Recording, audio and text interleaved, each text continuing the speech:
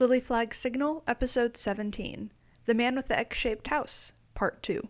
Welcome back to Part 2 of 2 on the life, home, and legacy of Dr. William Henry Britt. Before we get too far into things, I want to warn you that this is one of those two-part episodes where Part 1 definitely needs to come before Part 2 if you want the full context of what's going on. Today I'm picking up where that last episode left off, which, spoiler, was the destruction of William's first mansion by fire.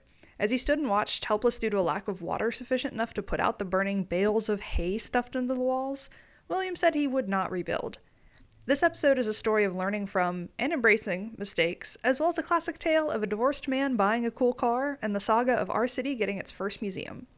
Before I get started though, I want to give a huge thanks to We Are Huntsville for sponsoring this season of the show. They're a great resource for finding events going on around town, guides to local shopping and restaurants, and all sorts of blog posts with useful information on things to do in Huntsville. Check them out at We Are Huntsville on social media or at their website, wearehuntsville.com. Also, big thanks to Britt on the Mountain for all their cooperation and support while I researched this episode up at the museum. And now for the conclusion of Britt's story, as well as the conclusion of Season 2 of this podcast.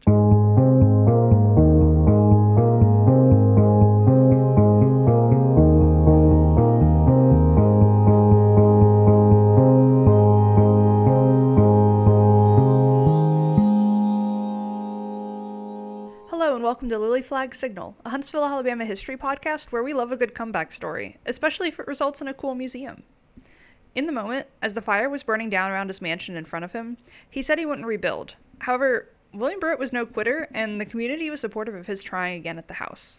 Public sentiment was strongly in his support from what I could read, and since he intended the house to be a prototype of his design ideas to show off to said public, this was enough to convince him to try it again, despite insurance covering only a small fraction of what he spent on the first house. The construction team rebuilt the home on top of the same foundation, this time with a few changes, and it's this house that you'll see if you visit Britt on the Mountain today. First, they needed to handle the water access issue, since that's one of the things that made it impossible to save the first home. By the time the second home was completed, there were 3 wells on the property, as well as, pun intended, a 2,500-gallon tank. In a sharing is caring sort of moment, Britt let forestry employees use this water tower to spot forest fires, and they managed to spot and put out at least 10 in the area just while the house was being built. The major modification to the home itself was the fireproofing, of course. Asbestos, steel, and concrete were used in favor of wood for the structural elements. And before you start freaking out about asbestos, don't. Fun fact, if it's intact, the best thing to do is leave it intact. So if it's in good condition, the way the Britt mansion is, and not spreading little asbestos fibers everywhere, you're fine. Go see the house.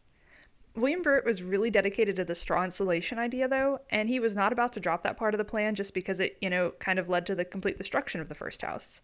Instead, he used science. He had the straw all coated in chemicals such that it would be flame resistant, dried it out so that it wouldn't mildew, and then stuffed that into the walls. Whatever they coated that straw with to build the second house, it was good stuff. There's a panel cut out of the walls where you can see the straw in the museum today, perfectly intact, and one of the Britt Museum docents told me it's good for keeping insects out. He said in the decade he's been working there, he's never once seen a bug inside the mansion. Another more aesthetic change was the addition of a balcony on the second floor, which to me implies William went into that first house, said, "Man, I wish I'd thought to ask for a balcony," and then in the redo, got to have one. And now it's time to introduce another character to the story, Alta Florence Jacks.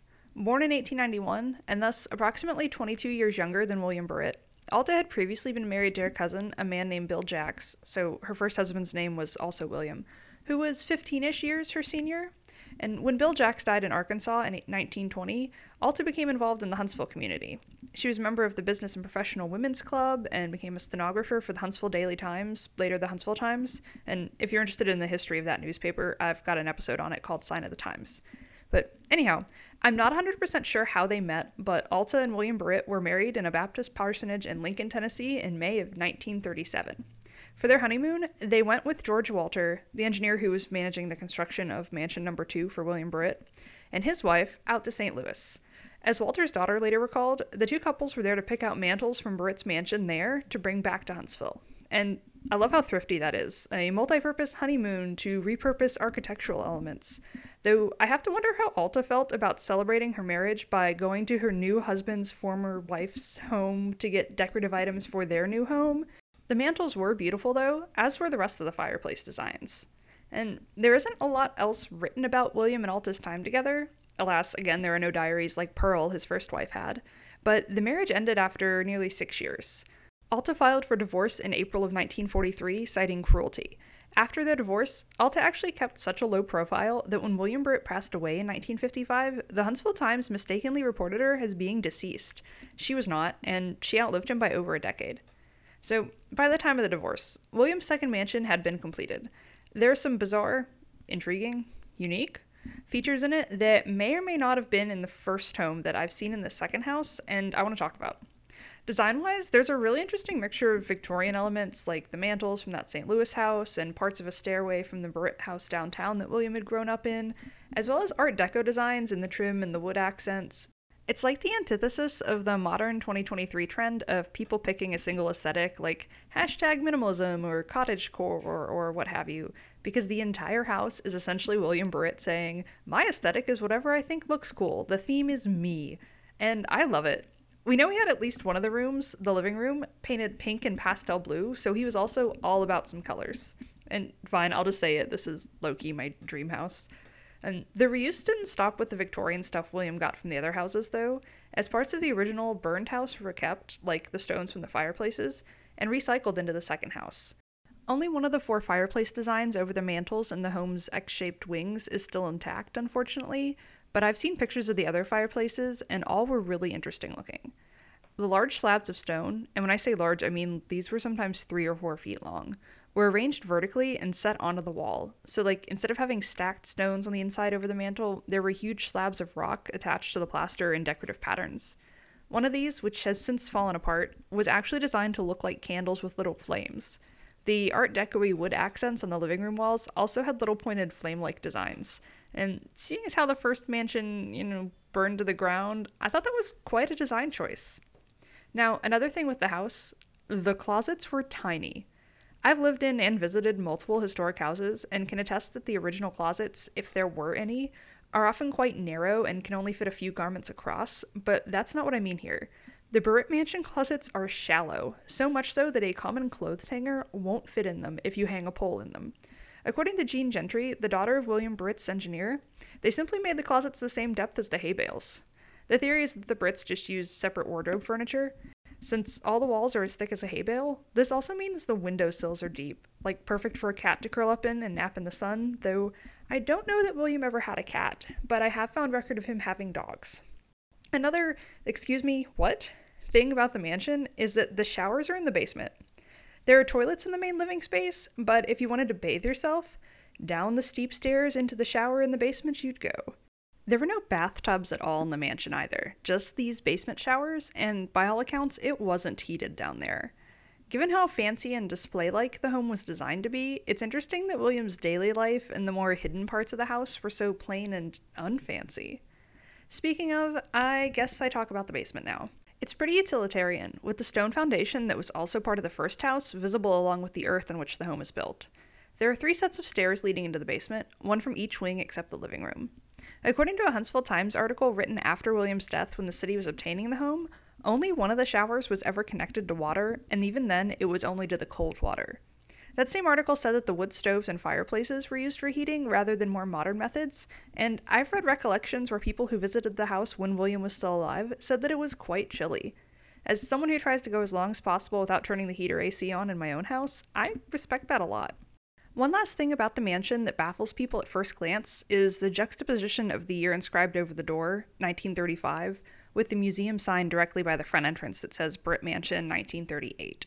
Because 1935 is the year construction started on the mansion, the one that was destroyed by fire, it seems William wanted to keep a sort of homage to that by putting that number over the door, while the museum of course labels the home with the year it was completed, as is pretty standard in signage for old buildings. And I realize this doesn't sound particularly exciting, but it's one of the things people have asked me about, and I figured I'd include it. Now, if you're gonna be a bachelor in a fancy mansion on a mountain in the outskirts of town, you sort of have to have a cool car, and William Britt understood the assignment. He talked with the dealership downtown in 1949, a little over a decade after the house's completion and 6 years post-divorce, and special ordered a right-side drive DeSoto coupe.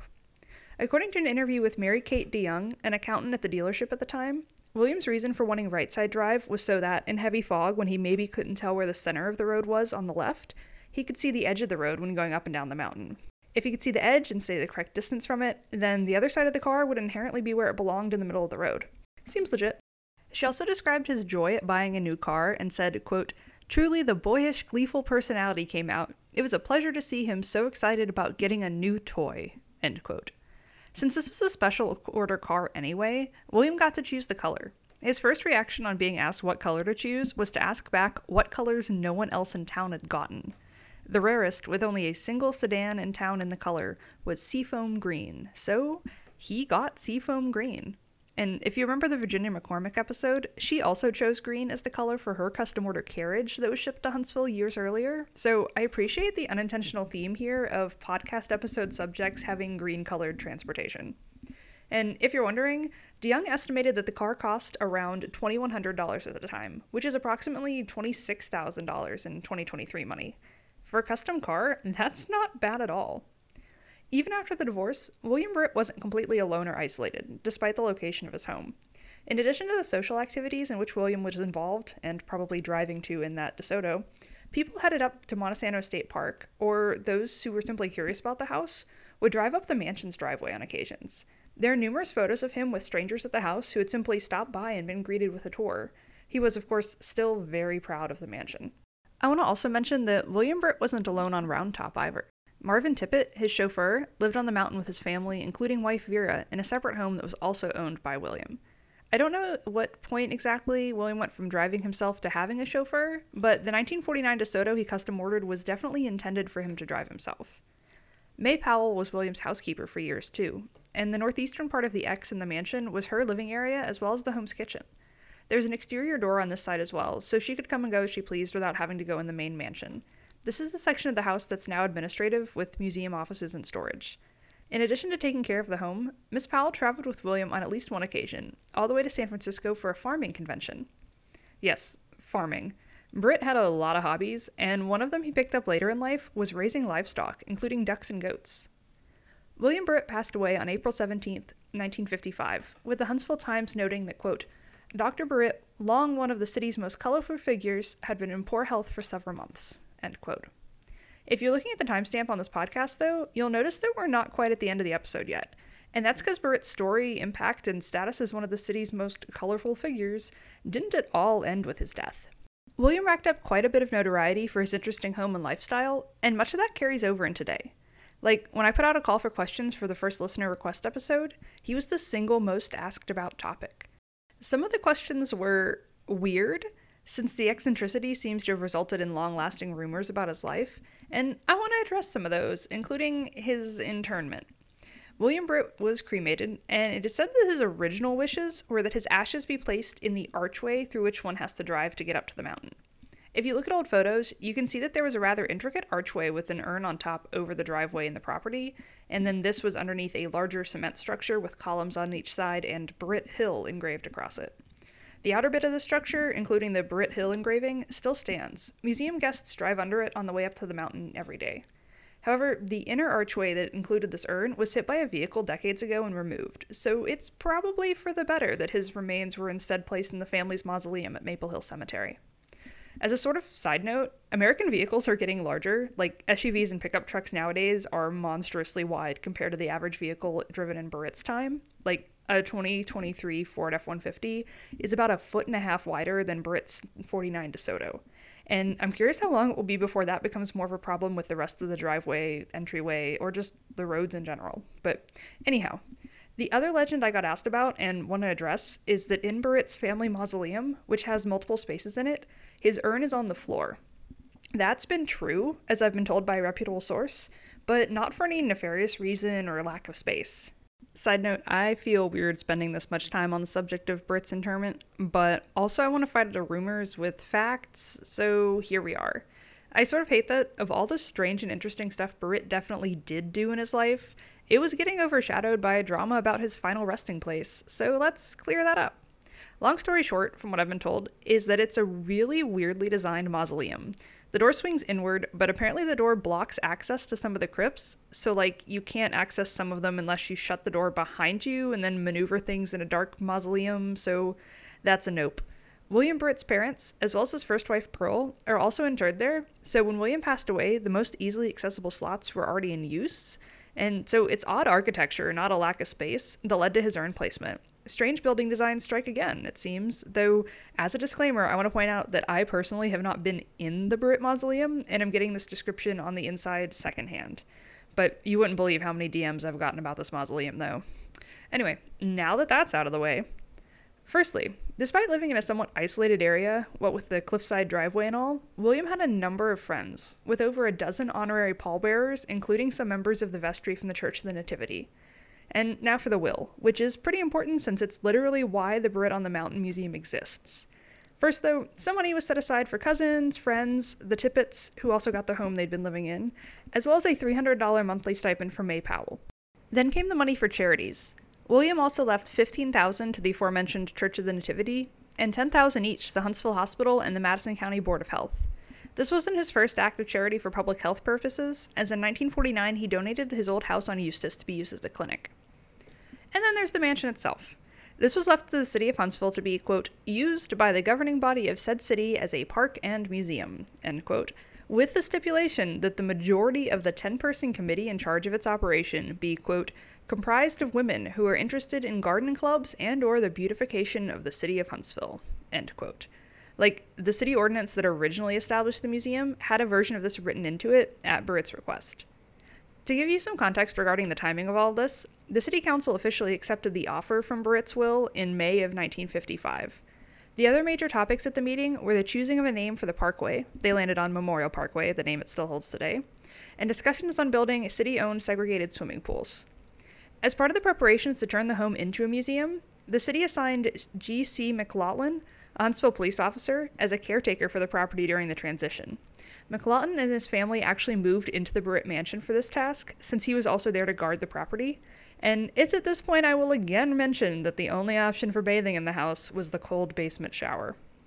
So there was some construction that had to be done before the museum could be open to the public, including digging another well, doing minor repairs to the home, and getting another bathroom added. In the continuing saga of water being an issue up there, they ended up installing a water line going from the city's main up to a tank on the museum grounds. The updates on these changes were pretty trackable through newspapers at the time, since it was a city-run project and details were public, but of course the opening date originally listed was a little too optimistic. In February of 1956, they were saying, spring of this year, while calling for donations of items. Quote, a request was issued for local citizens to make available to the committee any museum items they would like to have displayed at the Britt home, end quote. I've been told that the city sold a lot of Dr. Britt's possessions in these early days, including some furniture and knickknacks, though I couldn't find any documentation on how much money was made from this. Pieces from his mansion still pop up every now and then, with items being recognized from old photos and then sometimes returned to the museum.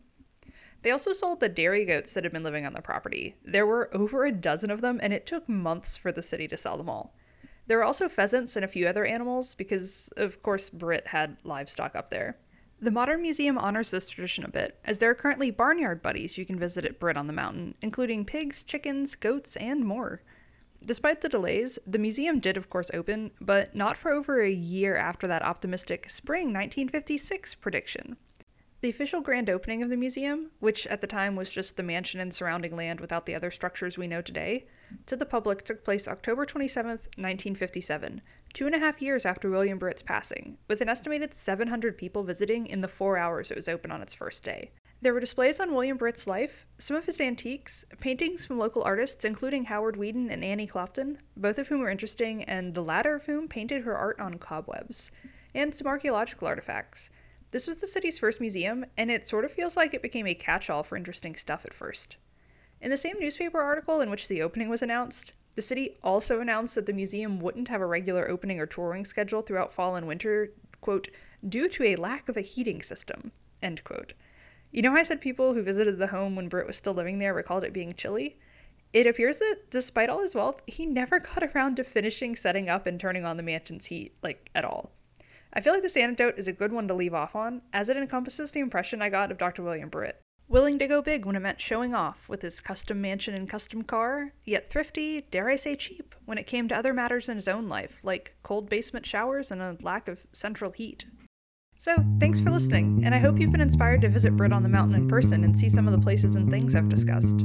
I definitely encourage you to go see it for yourself, learn even more, and marvel at the eccentric life and home of Dr. William Henry Britt. As I mentioned previously, in addition to the mansion, the museum now has multiple relocated log cabins showcasing different eras of 1800s and early 1900s life in North Alabama, the Barnyard Buddies, folk arts classes, hiking, there's a lot.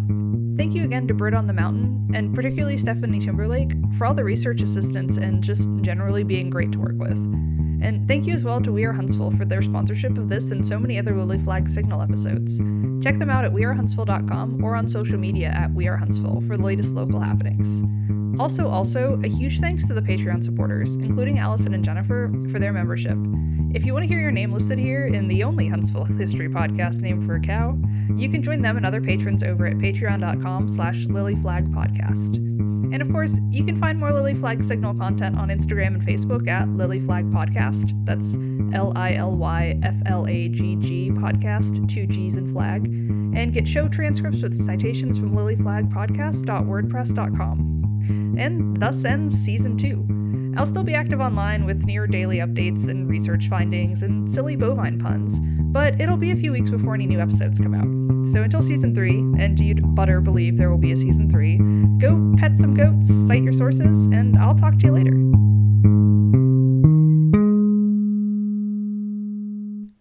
Welcome back to part 2 of 2. It's like the antithesis. Oh gosh. Some of the questions were weird since this eccentricity.